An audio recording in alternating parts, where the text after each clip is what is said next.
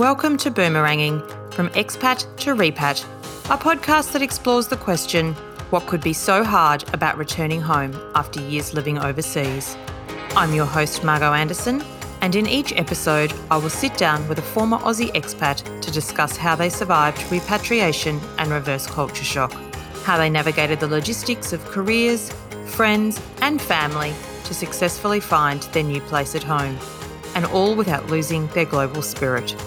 If you have just returned home, are thinking about it, or just love a good yarn told by professional globetrotters, then I have no doubt you'll enjoy meeting this diverse group of Australians.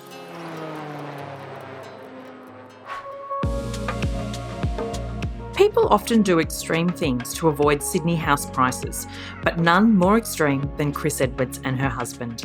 15 years ago, when staring down an exorbitant quote to renovate their tiny inner-city cottage, they decided to take an easier option, move to Singapore, on their own coin and for Chris, without a job. After a start in publishing, Chris went out on her own and established Honeycombers, a lifestyle guide to all things Singapore that has now grown into a group of publishing and digital services businesses. 4 years ago, after 11 years in Singapore, Chris and her family moved back from the Little Red Dot to set up life in Byron Bay, and her businesses have come with her. I'm keen to chat to Chris about the challenges and opportunities that come with managing a group of businesses that you brought home, how COVID has impacted how regional business is done, and whether she ended up renovating that house in Redfern. So welcome, Chris. Thanks, Margot. Great to be here. Thanks for having me. Pleasure. Where are we chatting with you today? I'm in Byron Bay. Amazing. So as we've just heard, the catalyst for heading overseas for you came off the back of what felt like an outrageous renovation quote, which I think many of us can probably relate to at some point in our lives.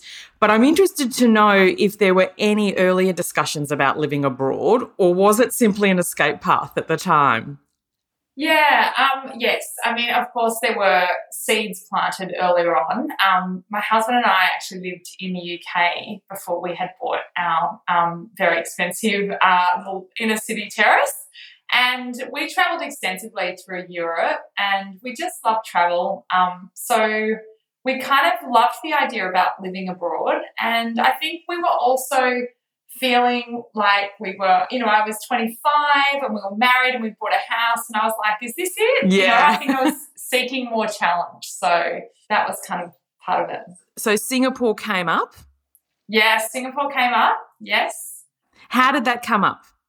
So my husband's company opened an office in Singapore, and they literally said, if you want to move to Singapore and you want to pay your own way to get up there, you're welcome to. So we were like, let's do it. We were hungry for the opportunity to live abroad and to do something new. So, yeah, it was exciting.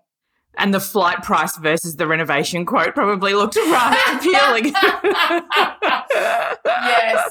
Yeah. We were definitely running away from a sticky situation, and this tiny little cottage that we bought in this terrace in Sydney, it was gorgeous, but, we wanted to have kids, and we were just like, how are we going to make this work? So, yeah, we just ran away. So you moved to Singapore in Jan 2007, and whilst your partner had a role, this wasn't the case for you. How long were you there before you saw the opportunity to create your own business? So we got there in January 2007, and I went job hunting for the first little while, and I found a job in publishing, which was kind of not really my expertise. So I kind of took this leap into this new industry. And I think I lasted in that role for about 8 months. It was pretty hard yakka. And I got approached actually from some friends in Australia who said, come and join our startup. And they were doing kind of a range of digital media businesses. And so I joined them, and within joining them for, I think I worked with them for about 6 months, we came up with the idea of Honeycombers, and we launched Honeycombers in December 2008. So it was probably just a year into being in Singapore that I started working on Honeycombers. So, yeah, it happened pretty quickly. Can you tell us a little bit about Honeycombers? Yeah, so Honeycombers is a lifestyle guide to Singapore and now Hong Kong and Bali. It's quite similar to Broadsheet or the Urban List or Time Out. They're the kind of similar publications in Australia. And really that whole premise of Honeycombers is it's designed to inspire people to live their best lives. So get out and try new things and explore the city and know what's going on. That's kind of what it's all about. So it's aspirational as well as informative and yeah. Yeah, exactly right. Yeah. So how's the business growing? I mean, you started it in 2008, so that's 12 years ago. Can you share with us what that growth path has looked like? Yeah, no, the business is going really well. Look, I actually never thought it would go as well as what it has gone. Like, I initially really created it because it was something that I wanted, and it was, I felt like it was also something that was a really nice product to make. Like, you're basically making inspiration. Like, it's a beautiful thing. It's a beautiful industry to be involved in. You're just inspiring people to get out and try new things. So my initial, I suppose, aspirations for the business was really just to provide me with a job. And now it's grown to, we have 25 staff across 3 countries. We've hit over 3 million in revenue, and yeah, so it's really grown much beyond my original expectations. And so, I mean, COVID must be an interesting time for you then. I mean, the last 4 years, for 2 years that you've been home. Yeah. So COVID has definitely been a curveball, as it has been for most businesses. So for us, the our industry, our revenues plummeted like overnight. Yeah. So they dropped by, I think our first drop was maybe 80% from one month to the next. Wow. So you literally felt like you were on a turbulent flight. Your stomach just goes, what's happening? Yeah. And, I suppose no one knew what COVID would mean or how long it would run for. But, yeah, it's definitely been the full roller coaster experience. So just before we probably move on to a little bit more about COVID and the business, I'm interested, like life in Singapore. I mean, you were there for 11 years. Your business wasn't the only thing that grew. Your family grew there. You had 3 children. Yeah. Yeah. Yes. It was pretty busy. Really busy. Yeah. So what did life look like for you in Singapore? We loved it. We had a great life in Singapore. We had a great group of friends, and we had a really fantastic helper who lived with us, and it was just fun. The business enabled us to, like, I suppose, go to lots of fabulous events and parties, and travel and review hotels, and we created the businesses in Hong Kong and Bali, and that was really just because we were keen to write about those places and go there. And, so we had a great time. We loved it. So after 11 years, you kind of hear Australia might be calling. What was the prompt or the driver to return home? Look, I think it was a few things. I think probably the biggest thing was we always knew we wanted to come back to Australia.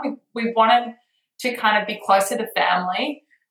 We were pretty ready to get out of the heat of Singapore. Like, I think one thing I really missed was having the ability to spend a lot of time outdoors. So in Singapore, it really is too hot to spend too much time out in the parks. And so that was another big driver. And then I think we also got very fatigued of having to say goodbye to our friends. So the transient nature of being an expat was just something that we were kind of getting a little bit tired of. And it's that every 3 years, isn't it? That sort of people tend to go. Yeah. Yes, lots of goodbyes.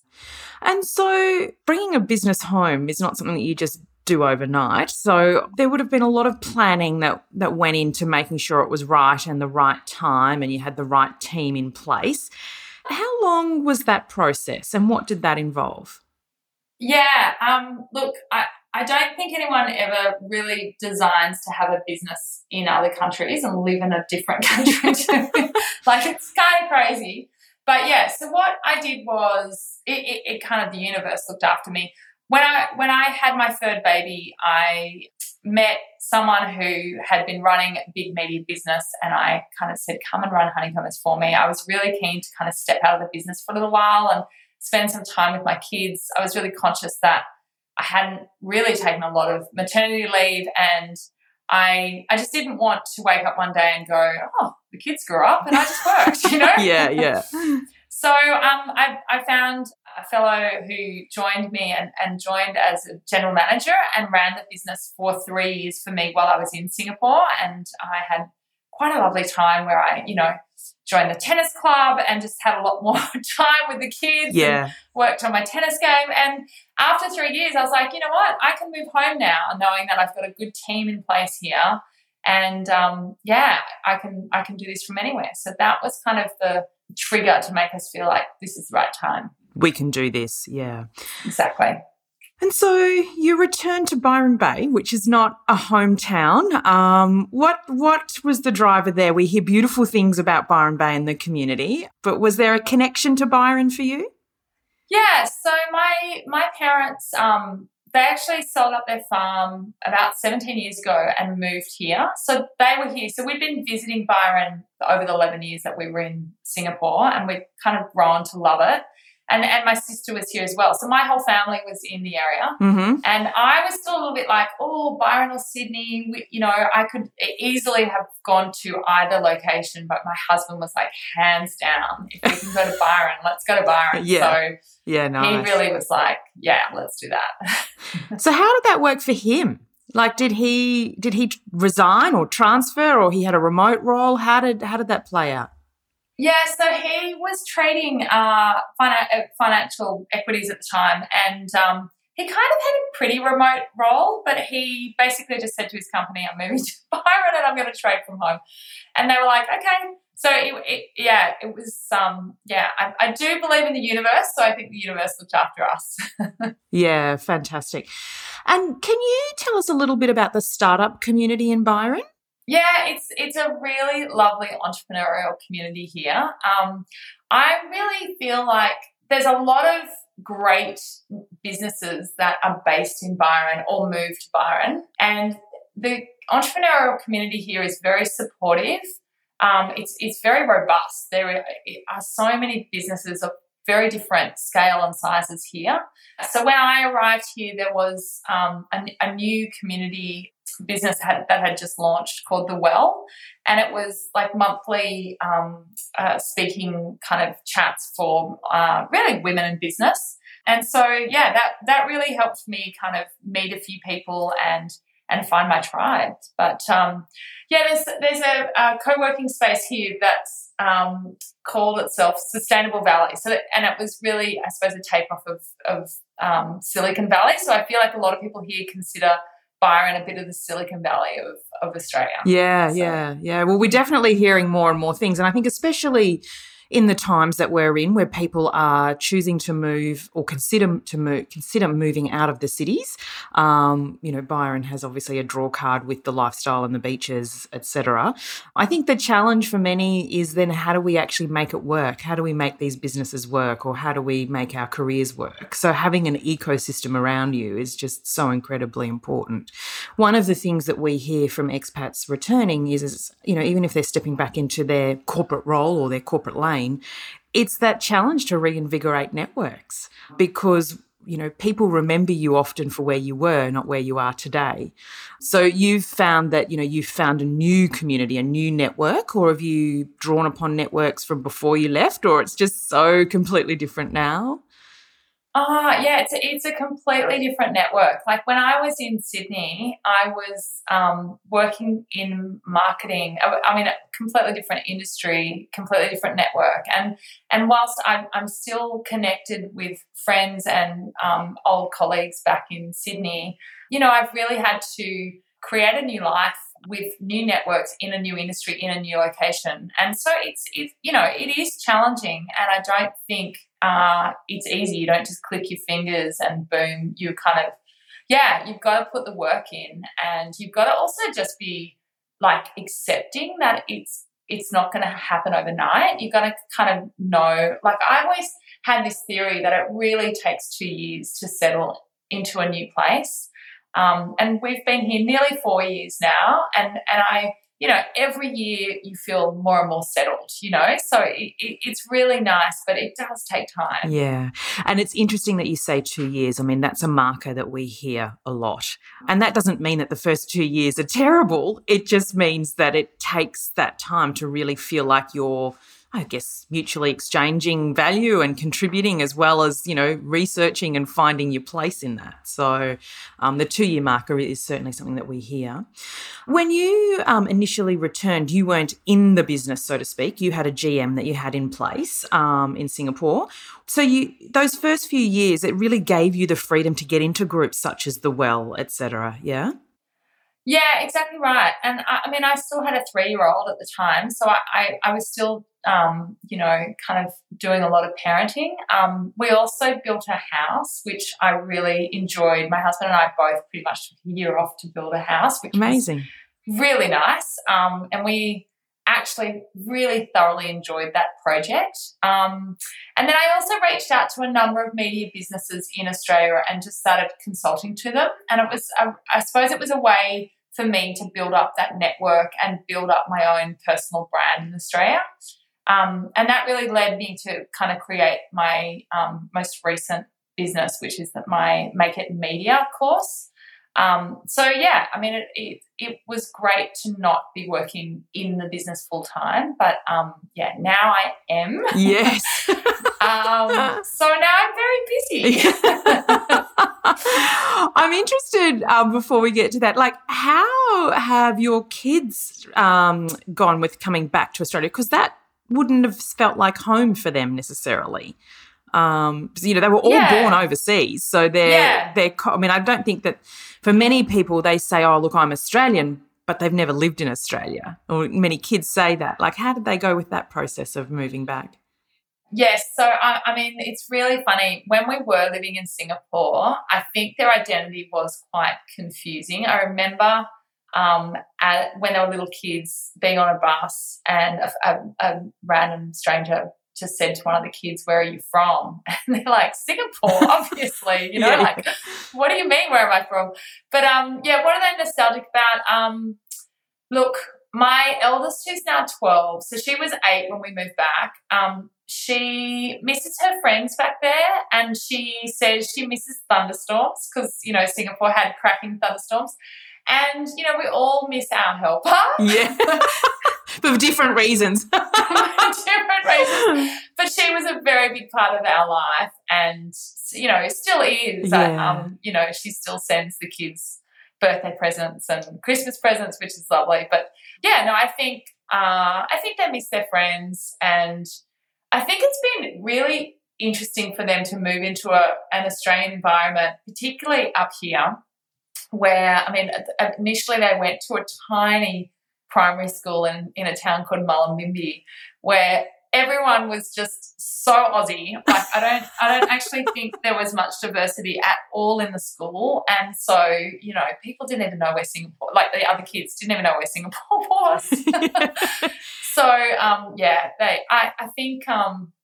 think it's great for them to have been born overseas, because they will always have this sense that the world is bigger than Australia. So, and there's options, yeah. So yeah, exactly.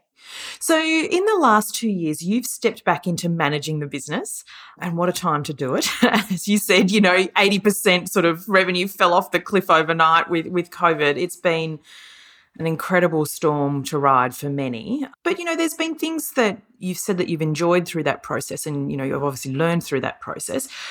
What's that look like for you? Yeah, I've really enjoyed it. It's definitely been a time of highs and lows, but I think it's been really challenging, and I think I've had to kind of really dig deep to have what is the word? It's not just courage, but also just like tenacity, or the word will come to me. But I suppose it's resilience, really, like not to let things get to you and know that there's always a way. Honestly, I've really enjoyed getting back into the business, and I suppose I've really enjoyed the challenge. And in the last 2 years, we've had some amazing wins. So I think because I think we were kind of cruising a little bit, like it was just a bit of a cash cow and everything was kind of easy.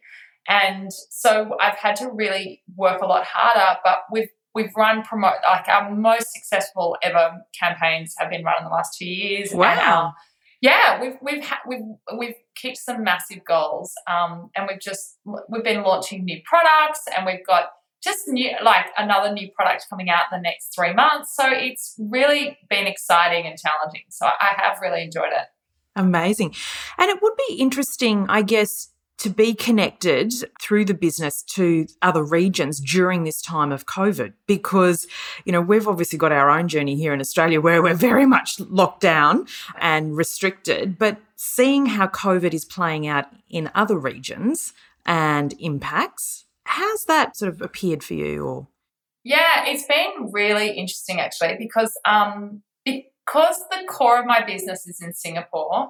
I actually feel like I follow the Singapore journey probably more closely to Australia. It impacts you directly, doesn't it? Yeah, it impacts me directly, and I suppose also because I'm kind of 15 minutes out of Byron on a little farm. So, the lockdowns don't really impact me that greatly in my day-to-day life. In Australia, but in Singapore, like the rules around quarantine orders and the rules around the lockdowns just have such a big impact on my team, on their morale, on the numbers in the business. So yeah, I'm definitely watching Singapore, if not more closely as Australia. And so for example, right now, Singapore is 86% vax, but they've just gone into a new round of lockdowns. Yeah, which is really kind of disheartening for a lot of people in Singapore, but it's also kind of, it's a little bit scary for us in Australia too, because, if Singapore is at 86% vax and they're still being so precautious, then, what does potentially, that mean? What does that mean? But yeah, and then also looking at how the governments respond, what kind of support they provide.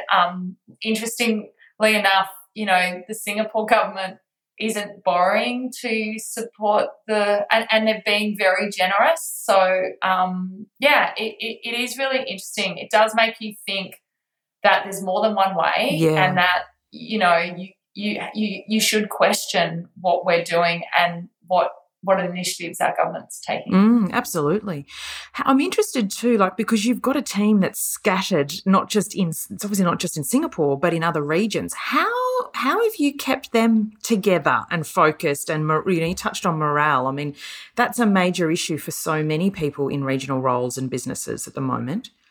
Yeah, well, thank God for Zoom, hey? Yeah. But, we make a pretty big effort. So we have 2 meetings every month that are all-hand meetings, which are really great. And one of them is to celebrate our successes. So it's what we call most valuable player meeting. And everyone in the meeting, before the meeting, nominates anyone else in the company for them living our cultural values. So that's a really beautiful meeting where we read out all the nominations and really thank everyone for being, not just great at their job, but really being lovely humans to work with. And we do have a really gorgeous team of people.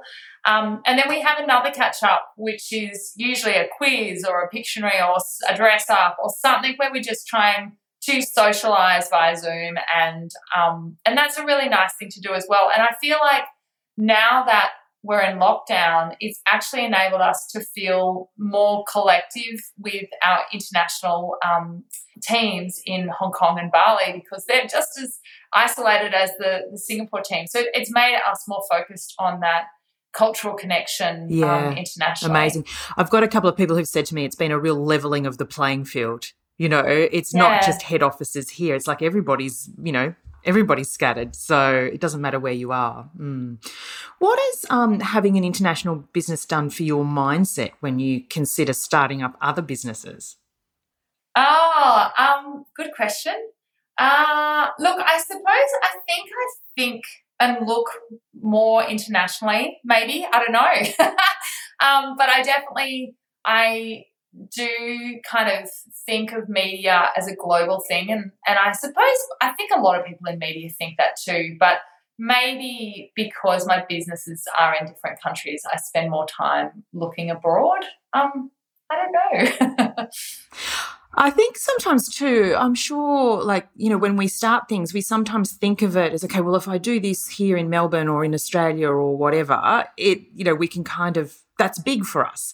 But sometimes when you've got an international mindset, it's like, well, it doesn't stop at the borders. It transcends borders, So I'm sure that there would be, whether that's consciously clocked or not, that how big can this be? There's no limit on scale. Yeah. So how important, I guess, has it been having good teams or functions such as HR and finance? That's all Singapore-based, yeah? Yeah, that's all Singapore-based. Look, I think all the different pillars of the business are incredibly important, and I feel very fortunate that I've found some really great people who've been with me for over 5 years, and I think having that strong connection with them has given me a lot of comfort, and I also wonder whether they feel very empowered because I'm not in the country too. Yeah. They must feel but yes, so I do think having really great staff is paramount to being able to sleep at night and shoulders come down from the ears. Exactly. And look, my finance manager, she is a signatory on all the bank accounts. There's so much trust there because there has to be. Just yesterday, we realised we need to change the bank account details in Bali, but we can't do it unless we get there in person.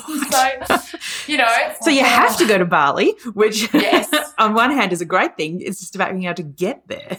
Exactly. Yeah. Exactly. So that's challenging. I think Asia makes a lot of sense for people running businesses in Australia.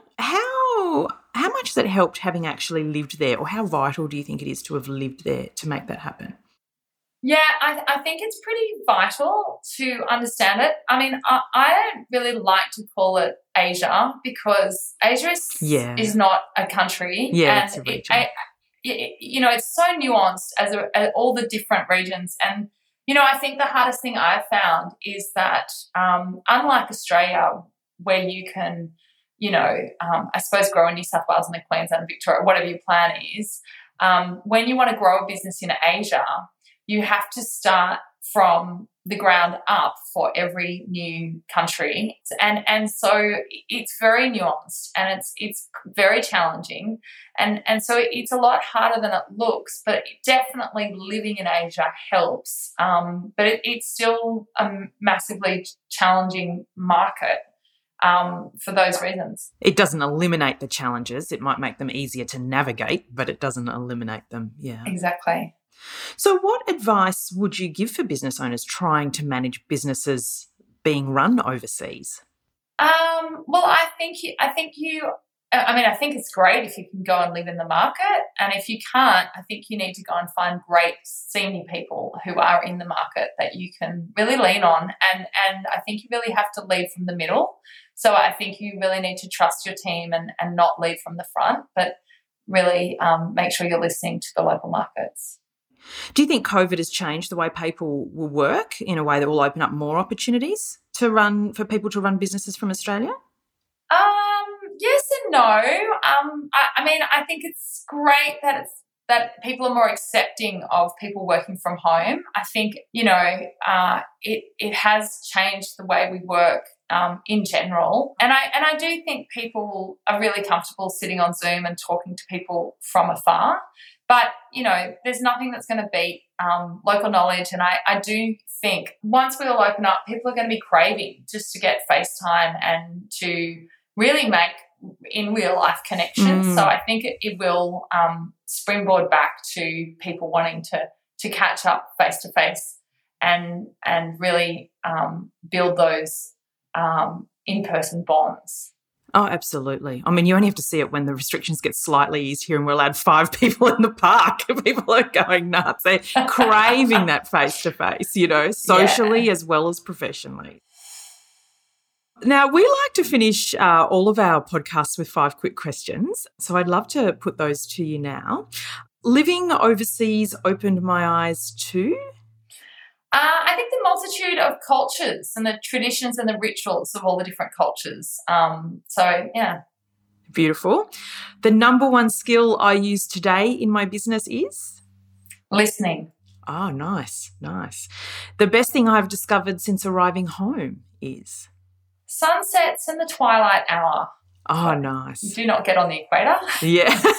And I'm sure in Byron Bay they are next level. The first thing I'd encourage a new repat or returning expat to do? Be brave and put yourself out there. Yeah, great. And a word, song or quote that best describes my time overseas is? Work hard, play hard. Oh, nice. Sounds fun. And I do have one quick final question is, whatever happened to that house in Redfern? Did you renovate it or? No, we didn't ever renovate it. We sold it, but we were very fortunate that we held on to it for about, it was about 15 years. So it served its purpose. Yes, it paid you back. Sure did. Oh, thanks, Chris. I've really enjoyed our chat. Yeah, me too, Margot. Thanks for having me. It's been really fun. Pleasure. If you enjoyed this podcast, please leave us a review, share it with your friends and family, and subscribe for future episodes. For more information on our guests, please head to our website, insyncnetworkgroup.com, where you can check out the show notes and also find more information about our fabulous community and membership offerings.